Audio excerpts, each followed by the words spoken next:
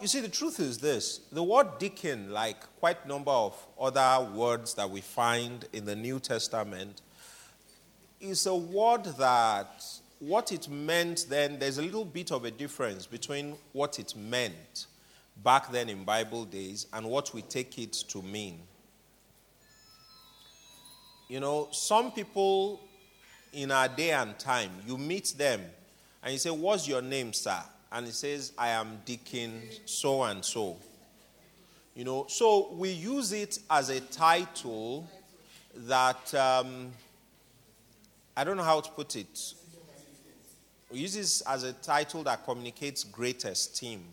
But actually, the word just means servant. It's from the Greek diakonos. That same word, we see it in, okay, let me cause a little trouble. We see it in Romans 16, I believe.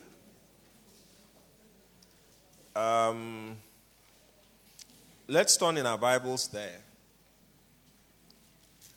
Just so I'm sure I'm not making any mistake. Yeah, it's Romans 16:1. "I commend to you Phoebe, our sister, which is a servant of the church which is at Cenchrea." The word translated servant here is also diakonos. So for some reason, when they were talking about Phoebe, they translated the word as servant. Why is that? I'm not the one that said it. I'm not the one that said that. But I've always found it very, very awkward that when they were talking about her, they put the word in there as servant. But other places in the New Testament, they just put the word deacon there as deacon. Now, of course, when the King James Version was translated, it was translated by Episcopal priests in the Church of England. So then, deacons were always male. So if you translate this as deacon, it will beg the question, in Bible, women could be deacons, but in your own church, women cannot be deacons. Why? That's just my opinion on that. But I wanted to put out that the word deacon actually means servant. You know, but today we've taken it as some, in fact, some are archdeacon. You've never heard that before? Yes. In the Church of England, also Church of Nigeria, Anglican Communion, they are, archdeacons. So now let's look at what the Bible says about deacons in 1 Timothy chapter 3. And I want us to look at it from the perspective of all of us who are in supportive ministry. We are actually supposed to meet the requirements for deacons, whether or not we are actually called deacons. Did we get that? Yes. The requirement for deacons in the Bible is actually a requirement for everybody who is a supportive minister. But let's look at 1 Timothy chapter 3. 1 Timothy chapter 3, let's start to read from verse 8. The Bible says there, likewise. What does the word likewise suggest to us? In the same manner, yes. More modern translations probably say in the same manner or in the same way. And in the same way as what? In verse 1, it says, "This is a true saying, if a man desire the office of a bishop, he desires a good work." He desireth a good work. The word bishop is also another word that really there was no need to leave that word in as bishop. The Greek is episkopos or overseer. So it's really, if a man desires the office of a pastor or an overseer, he desireth a good work. But then again, because in the Church of England, they had bishops, so they left it there to show that what we are doing is what the Bible teaches. They never used to use the term pastor or overseer. They always said bishop, so they left it in there as bishop. But here, Paul gave some requirements for the office of a bishop or a pastor in verses 1 to 7.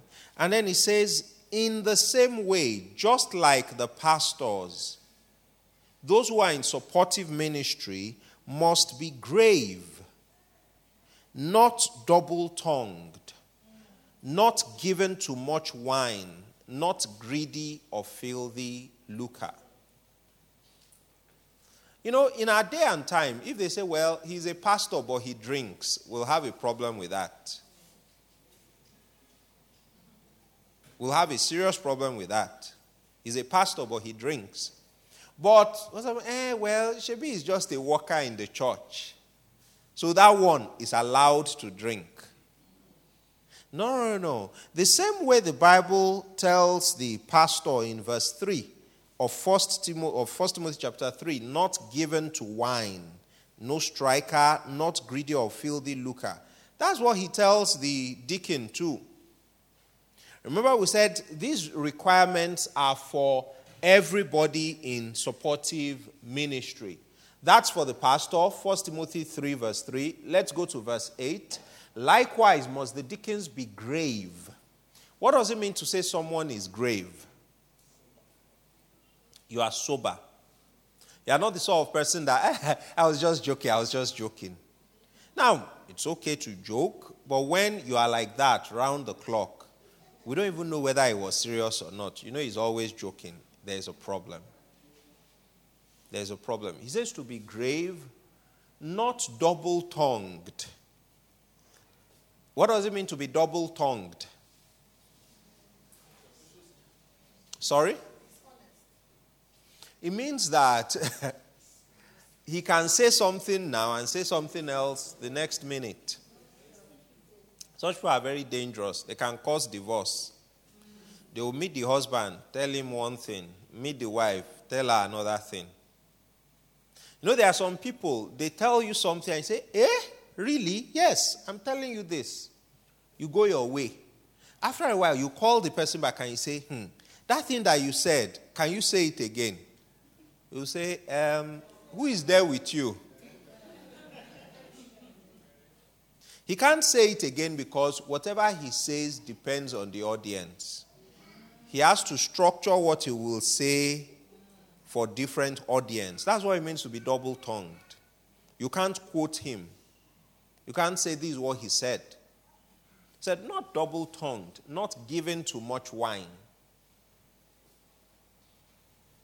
For some people, I've met people before that said, does the Bible say we shouldn't drink? Well, it says you should not be given to much wine. Who decides what is much?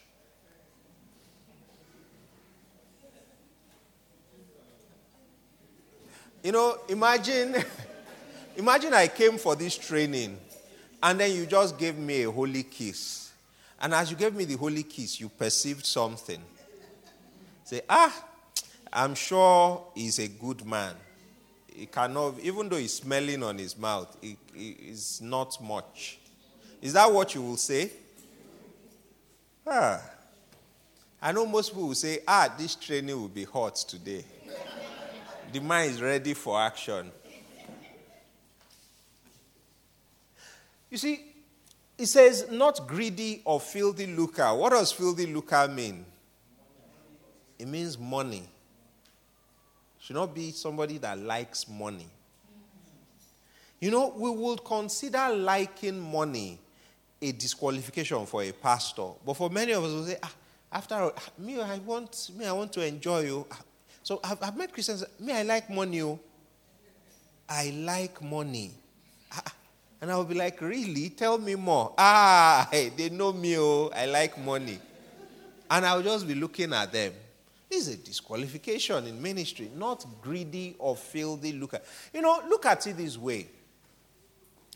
Have you ever noticed that anybody that they say likes money too much is never about an oil and gas deal of 350 million?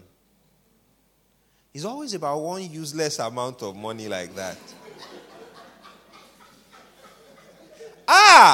Don't try how the day she sent me on an errand with 3,000 naira. In fact, I just came and it's always about a small amount of money. Do you get my point? Sometimes people say, Bible says the love of money is the root of all evil. Me, I don't love money, but I like money. I always watch such people closely.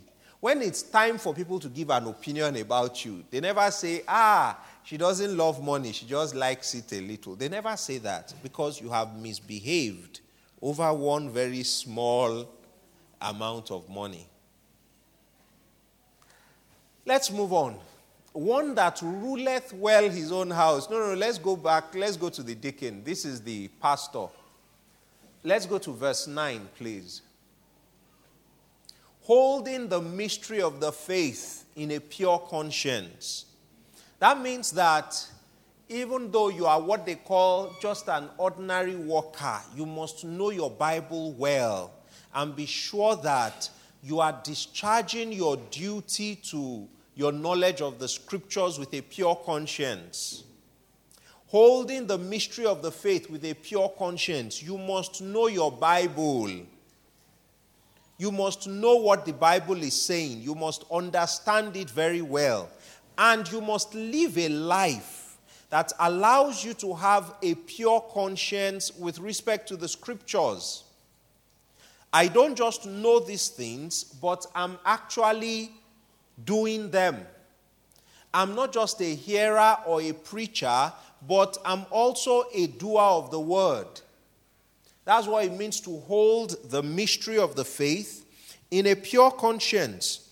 And then verse 10 says, and let this also first be proved, and let them use the office of a deacon, being found blameless. What this is saying is, you should be put in a leadership role in the church only after you have been proven.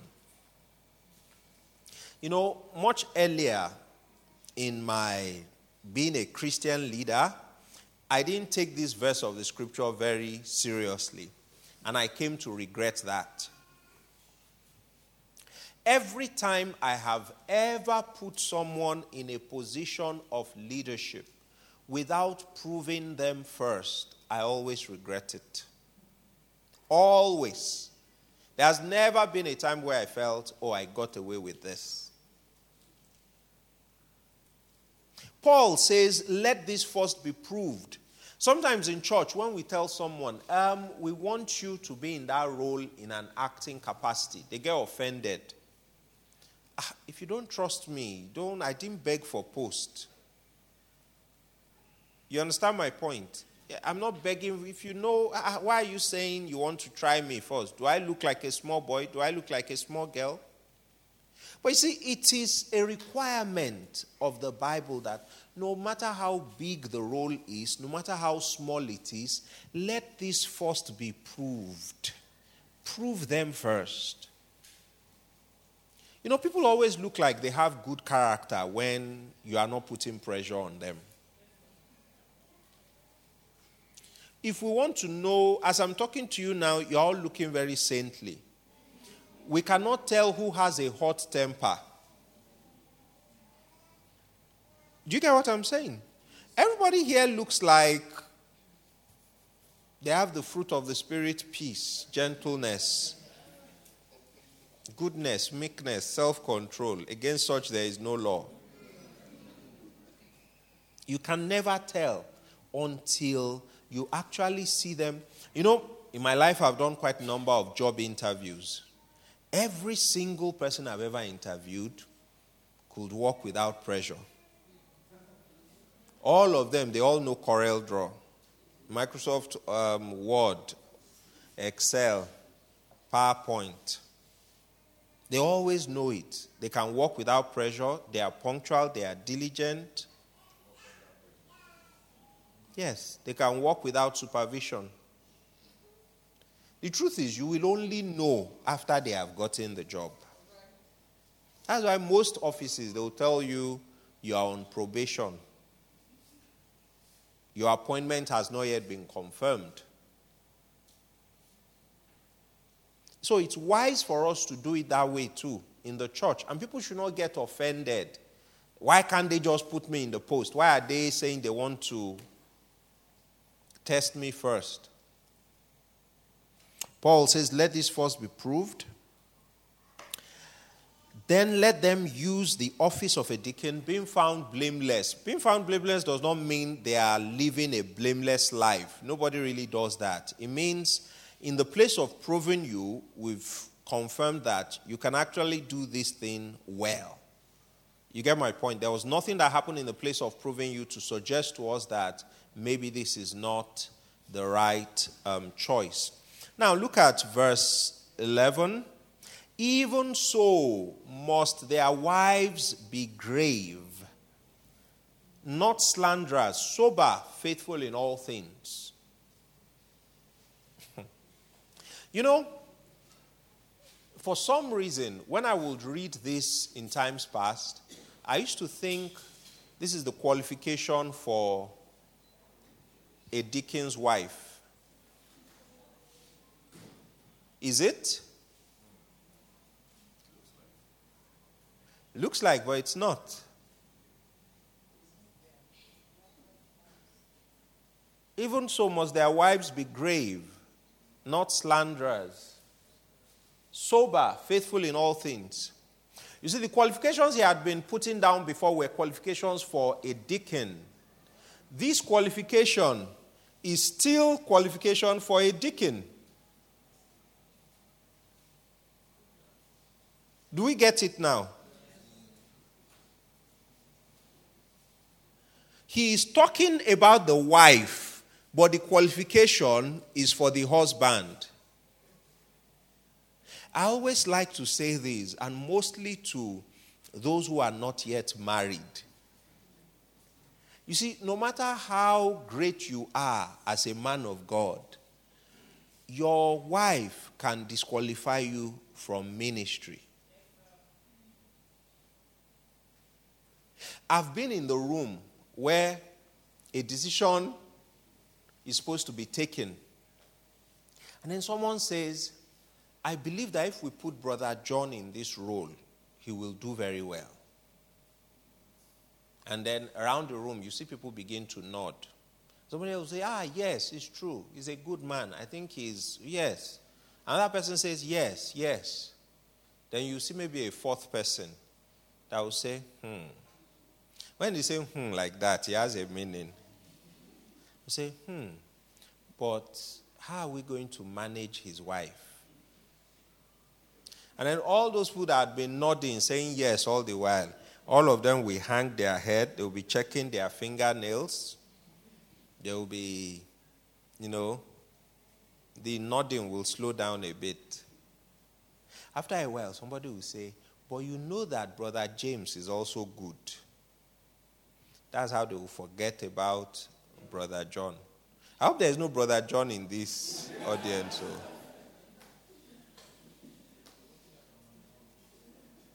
Why has Brother John been disqualified? He is a good man, but that his wife, he get as he be. I like to tell, especially young men, if you marry her because, ọmọ yẹn fine. With her fineness, that may be what will disqualify you from ministry. Now, I don't have anything against fine women. I married a fine woman too. But don't marry someone that will become the reason why Pastor Paul will say, maybe not you for now. Do we get what I'm saying? Yes. Many people that think, they don't like me in that church, they like you. It's your wife that is somehow. And it's a very difficult problem to solve. It works the other way too. It works the other way around. I've heard about a woman that was invited to go and preach somewhere. The husband followed her and beat her physically in front of the people she was meant to be ministering to. The next time they have a program, do you think they will call her again?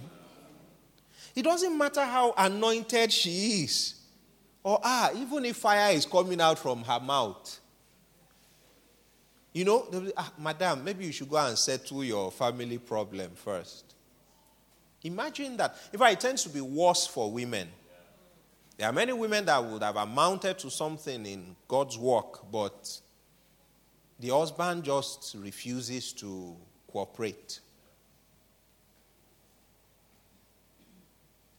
So it's very important for us, even as supportive ministers, to know that your wife can help or she can hinder. We'll talk more about that in this course.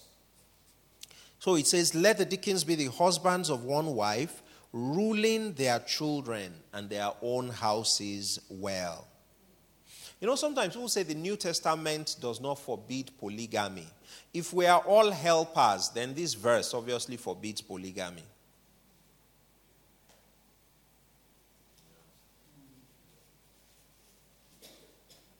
Because like we said, deacon just means servant.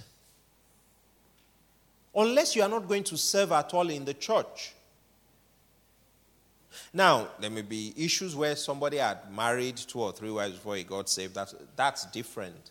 But the preference in the New Testament is for people who are husbands of one wife, both for bishops or pastors and even church workers. So, like we said, the supportive ministry is as important as any other part of any other ministry in the body of Christ. Let's look at what it means to support. And this is a definition from Webster's dictionary. Any other dictionary, I believe, will say essentially the same thing. To support is to carry or bear the weight of. It is to keep from falling, slipping, or sinking. It is to keep something from falling, slipping, or sinking. It is to carry or to bear the weight of. It is to hold up. To support something is to hold it up. This lectern now is supporting my notes and my Bible. It is to give faith, courage, or confidence to. To support is to give faith, courage, or confidence to. It is to help or comfort. That's what the word support means. Sometimes in a church, I've been speaking all morning, I've been making references to your pastor, but many of these things that I'm saying also applies to even an HOD. Is that the term we use in this church? Yes. If somebody is the head of a department, is a leader in this church under the authority of a pastor, or is an assistant pastor, many of the things that we are saying also refers to them. Sometimes you see somebody in the church that when it comes to talents, when it comes to abilities, you are better than that person. I'm not trying to encourage a sense of competition here, but I'm just talking about a situation where you see somebody that we are maybe in the same unit where, I'm better than this person. In terms of doing the work, I think I even do it better. But the leader seems to like that person more than me. Have you ever seen a scenario like that before? Yes. Sometimes it's because that person gives help or comfort, faith, courage, or confidence to the leader. I've never met a leader before, especially in the church, that will say, I don't like it when my members come and say, Pastor, we are with you. Pastor. There is a way some people give encouragement to the pastor that pastors crave a lot, that pastors appreciate a lot. But many members don't know this. Many members see the pastor as, Pastor, it's your job to encourage me now. Which one is me encouraging you again? If you can't pastor me well, let me go and look for another pastor. They see it as you are supposed to be. But the truth is, the pastor is human. He needs encouragement too. I've seen scenarios where a woman comes into the church office crying. What is she crying about? Pastor, my husband, is he responsible? He doesn't help. He doesn't support. He doesn't do anything. Sorry. What is wrong now? In fact, he hasn't paid school fees. Now they've told the children to stop coming to school. Then the pastor calms her down. First of all, stops her and prays like 45 minutes prayer. Pastors are good at that. If you are not good at that sort of thing, you may not be a good pastor. There are some situations, just pray 45 minutes prayer. Just from your prayers, the person will receive courage. God cannot hear this kind of long prayer and be looking at me in my problem like this. So the pastors pray 45 minutes. After that, he calls the church secretary. How much do we have there? How much is the school fees? It's 50,000. Okay, this is 30. Please manage it. Look for the other 20 and try and beg the school. The woman collects the money. She goes away rejoicing. It's after that I discovered that the pastor himself has not paid school fees. But that's the way we operate in the body. The pastor is just meant to be a problem solver. Imagine, learn to, from time to time, look at your pastor, look at your leader and say, what can I do for this man personally? It's one thing to say we want to help him in the work. You get my point? But what about him as an individual, personally? That's part of what it means to support. Sometimes pastors will get up on the pulpit and say, God will provide for you in a miraculous way this week. But he has needs of his own that he's believing God for that same week. God never chooses men to pastor who have it all figured out. God does not choose people to pastor because all the needs of the people that they are bringing to church, they themselves, all those needs are already met. Let us learn to realize that in as much as our pastor will be there for us, encouraging us, helping us, support, we should go out of our way to think from time to time. And like I said, it's not just your pastor, even your HOD, even assistant pastors. Let God lead you sometimes. What can I do for this man? What can I do to help? Sometimes the reason why we don't support our pastors is because we feel, if I go and give Pastor Paul this small money now, will he not be insulted? Give him first. If that shame is too much, if the money is too small, put it in an envelope. Write his name on it. Say, personal gift to such and such a person. Put it in the offering. Do we get what I'm saying? Some people feel, if I go and give him now, he will think maybe I want him to like me. See, give him first. We have very funny reasons for not giving in the body of Christ. He will think I want him to like me. Okay, give it anonymously. Do we get what I'm saying?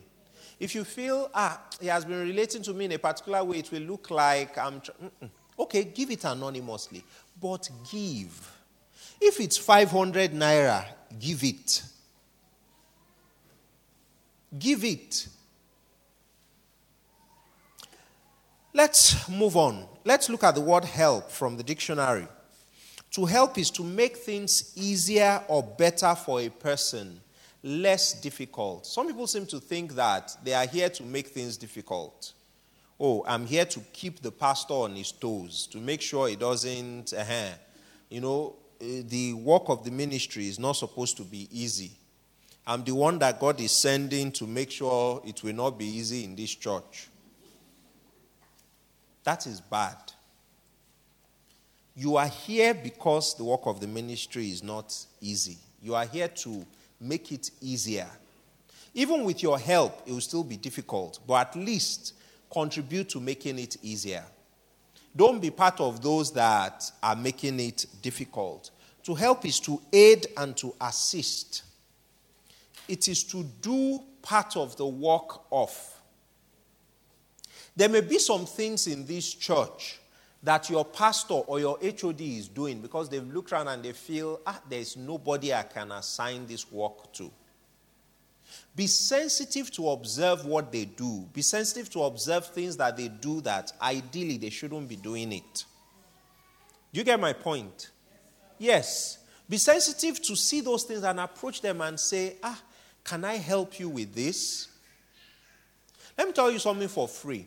No leader will ever look at you and say, the reason why I don't like this person is he's always offering to help. Now, if you offer to help and they say, okay, help, and then you don't, that may cause a little problem. But at least look at that thing well, determine that it's something that by the grace of God you can do, and then offer to help. It will move the work forward. It will never drag the work back. The time when that church started to have problem is when I offered to help. Nothing like that. Trust me. The work will move forward because of your offer. To help is to ease or share the labor of, to help someone lift a load. To help is to cause improvement in. I always say in this church, if you've been made an HOD, there's a unit, there's a department that's been assigned to you, do not hand it over the same way it was given to you. Before you hand it over, you should have caused an improvement in it. As leaders, we should always be looking at how can we improve? How can we do better? So, to help is to be cooperative, useful, or beneficial. It is to give strength, to cause to stand. It is to be cooperative, useful, or beneficial. It is to give strength. It is to cause to stand. Now let's look at something else that has to do with supportive ministry. Who was the first supportive minister in the Bible? Or who was the first person who played a supportive role? Who? Eve, yes. In Genesis 2, verse 18, it says, it is not good that man should be alone. I will give him a help meet. A help that is fit and proper unto him. And then he gave Eve to Adam to help him, to assist him. Now, let me point out something that is very, very important about Eve's role as a supportive minister. Do you know Eve was not given to Adam to do exactly the things that Adam was doing? Have you ever realized that? Eve was not given to Adam to help him to do whatever he was doing, to do exactly the same thing Adam was doing. Instead, Eve was given to Adam to help him in a complementary role. I'm not sure I'm saying this well. I like to put it this way. Sometimes people will support you in ministry in a competitive way. And I'm not using the word competitive in a negative way now. You get my point?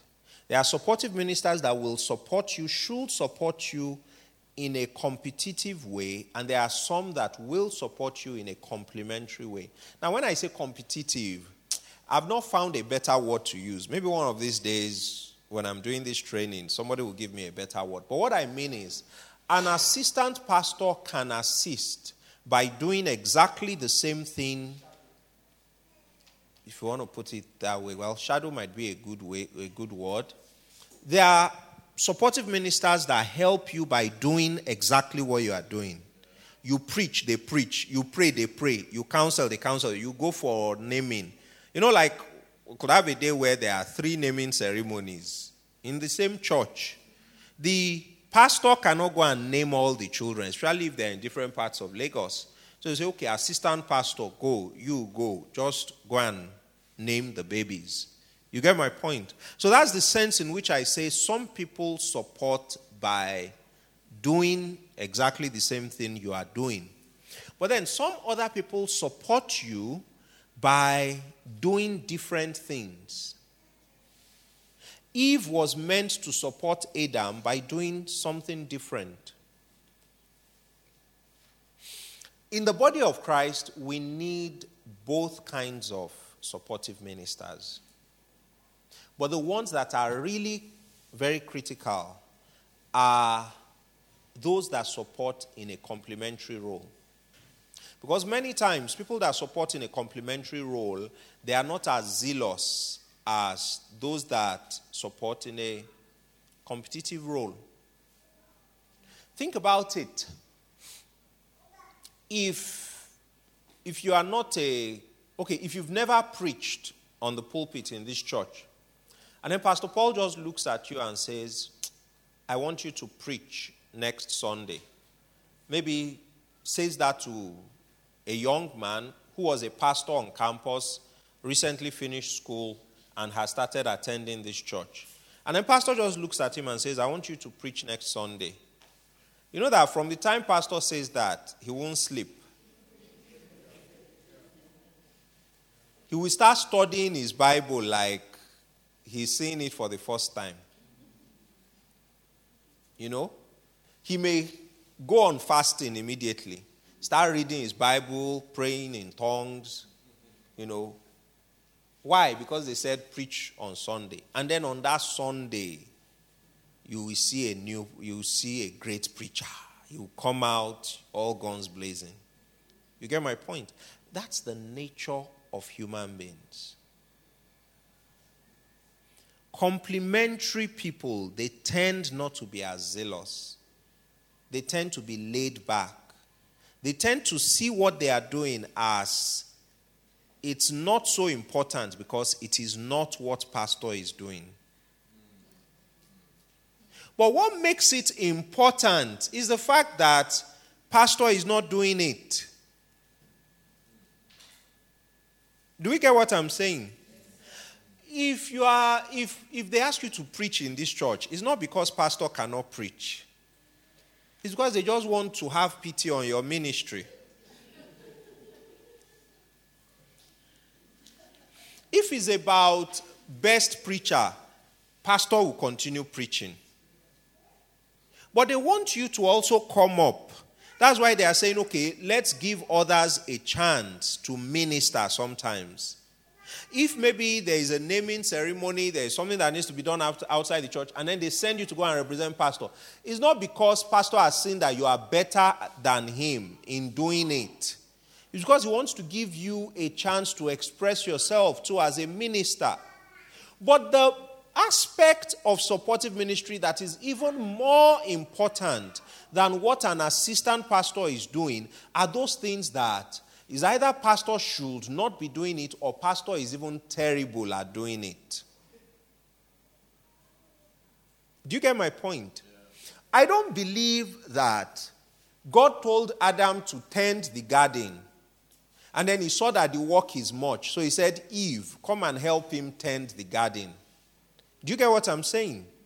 Eve's role was to be supportive, but to do different things that Adam cannot do. For example, by himself, Adam would never reproduce. If God gave Adam a man to support him, to be his helper, they would never have kids. Eve was there to, in her own role, do those things that it's either Adam cannot do it or Adam is very bad at it. You know, in Pentecostal circles, at least, you find a lot of couples who are pastoring together. I know sometimes people wonder, Why must pastor, even if pastor is the leader, why must his wife be the assistant pastor? Has that ever crossed your mind before? Why is that essentially the prevalent model in Pentecostal circles? Well, maybe one answer is that they've looked at most men and realized that the best person to complement them is their wives. Have you noticed that personally? The best person to complement them many times is their wives. I have noticed this personally. Let me point this out to illustrate what I'm saying. Sometimes you see a man of God that is very, very gentle. Gentle to a fault. Too gentle for his own good. Very quiet, very meek, very mild. You know, the Bible says, now Moses was the meekest man on earth. Numbers 12:3. You know, I read that play. I said, is it not Moses that wrote this book? Well, I'm not saying anything, no, but it's somehow. But there are some people, when you see them and you read that place, Moses was the meekest man on earth. You always wonder, maybe it's because he didn't see this other man. Now, I've noticed that many times when the man is like that, the wife will be the opposite. Have you ever noticed it before? Sometimes that's the way it happens. And people say, that woman, she's wicked. I always say, no, she's just compensating for the husband. It's the husband's fault. You know, there are some pastors, a church member will go and meet them and say, Pastor, borrow me money. And pastor will say, I'm low on funds right now. I don't have money to borrow. Pastor, if you don't borrow me this money, I don't know what can happen. No. Are you sure? Are you serious? Pastor, I'm telling you now, borrow me this money. Eventually, the pastor will take the money, say, take. They will be back again the very next month. Sometimes they will be back 2 or 3 weeks later. Pastor, money. So, you know, to protect her husband, her home, sometimes the pastor's wife will go and warn that person, in your life, don't ever ask my husband for money again. And then the person will go around and be saying, Pastor Mrs., don't try how. In fact, some will say she was never like that when she was in school, because that's not her true nature. All what you are seeing now, she is compensating for the husband. Do you see what I mean? Yes. There are areas where maybe the husband is the type that doesn't know how to say no. She has to be the one to say it for him. Because if he keeps saying yes, yes, yes like that, they may not do well in the long run. And sometimes you meet some pastors that are very fierce. It's like that title, Lion of the Tribe of Judah. They want to collect it from Jesus. You know, very... Sometimes you see maybe someone came late, and then somebody greets the pastor and says, good morning, sir. What is good about the morning? See the time you are coming to church, and you are setting up... Before the pastor washes him, I don't even know why you are here. I don't even know what... You are useless, you know. Says all manner, sometimes in front of everybody else. Just talks to him like that. And then you see, you know, the wife. She will now sneak to go and meet that man. Emma binu oro tawon daddy so. Oro yen po. Ejo Emma binu. She will kneel down for the man. Emma binu. Oro yen ejo efiyami. Kede ma wo won se yan be o. Is someone that got him annoyed though? Is that annoyance that he was now taking out on you? It's a lie. The man is like that. But she's just trying to. So you see the woman, she will look like an angel in that church. She's not really as good as that. She's compensating for the husband. That's one of the things a good supportive minister does. A good supportive minister compensates for the areas of weakness of the leader. Look at the story of Moses at the burning bush. God told Moses, go back to Egypt. You ran away from Egypt as a murderer. I want you to go back there now. You are going to go in power. You are going to go in signs and wonders. In fact, God gave him a quick demo. Said, that staff you are holding, throw it down. He threw it down, it became a serpent. Said, take it up again. He took it up, it became a stick. He said, put your hand in your bosom. He put the hand in his bosom, bring it out. The hand was leprous. He said, put it in your bosom again. He put it, bring it out. The arm was back to normal. He said, you are going back to Egypt and you are going to work incredible miracles. That's what God told Moses. What did Moses say? Moses said, I'm a stammerer. I'm not sure this thing will work. Now, with Moses telling God, I'm a stammerer, I would have thought that if this thing was about miracles, signs and wonders, God should simply heal Moses. Isn't that a simple way to solve the problem? Yes, just heal him. Instead, God said, as you go now, you will meet your brother Aaron. He will speak for you.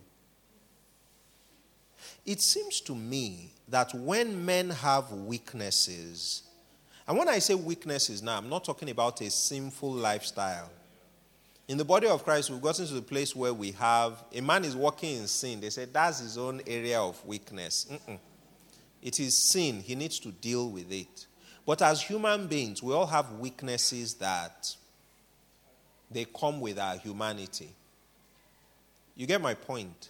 Yes. The same way God did not heal Moses, but sent Aaron to help him, is the same way many weaknesses that you will see in leaders in this church, they are meant to have other people who will compensate for those weaknesses.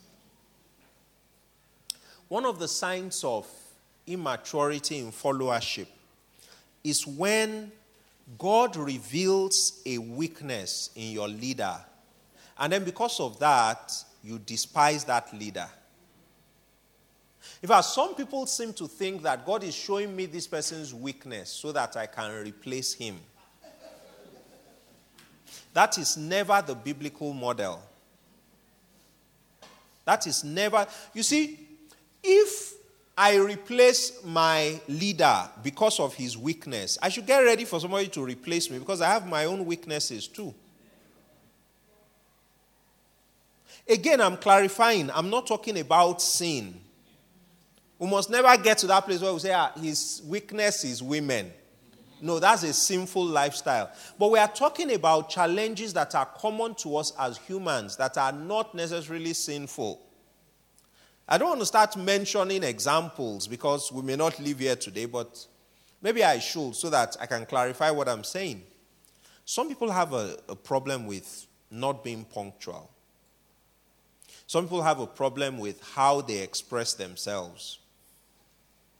You know, some people have a problem with managing money. Drawing up a budget, finance is not their... You are not a bad Christian because you don't know how to do a budget and work within it. But if you don't know it, you can have other people who know it and who can assist. So we all have places where we are strong, and we all have places where we are weak. As a leader, where I am weak, I should look for people who are strong in those areas to help me. But the problem, I don't know about other churches, but I know the Nigerian church, the problem many times is that you find that maybe it's only your wife you can trust to see your weakness and not take advantage of it.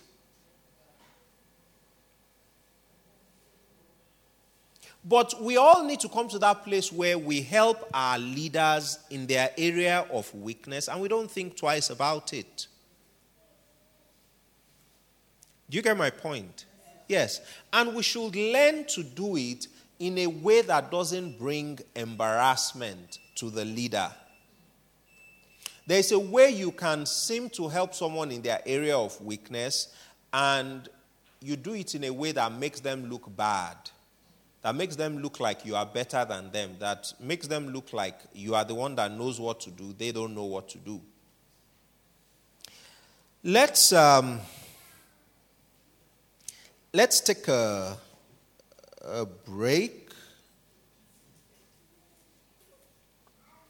Let's take a break. We'll continue from there. But let me just summarize this by saying that as leaders need completers.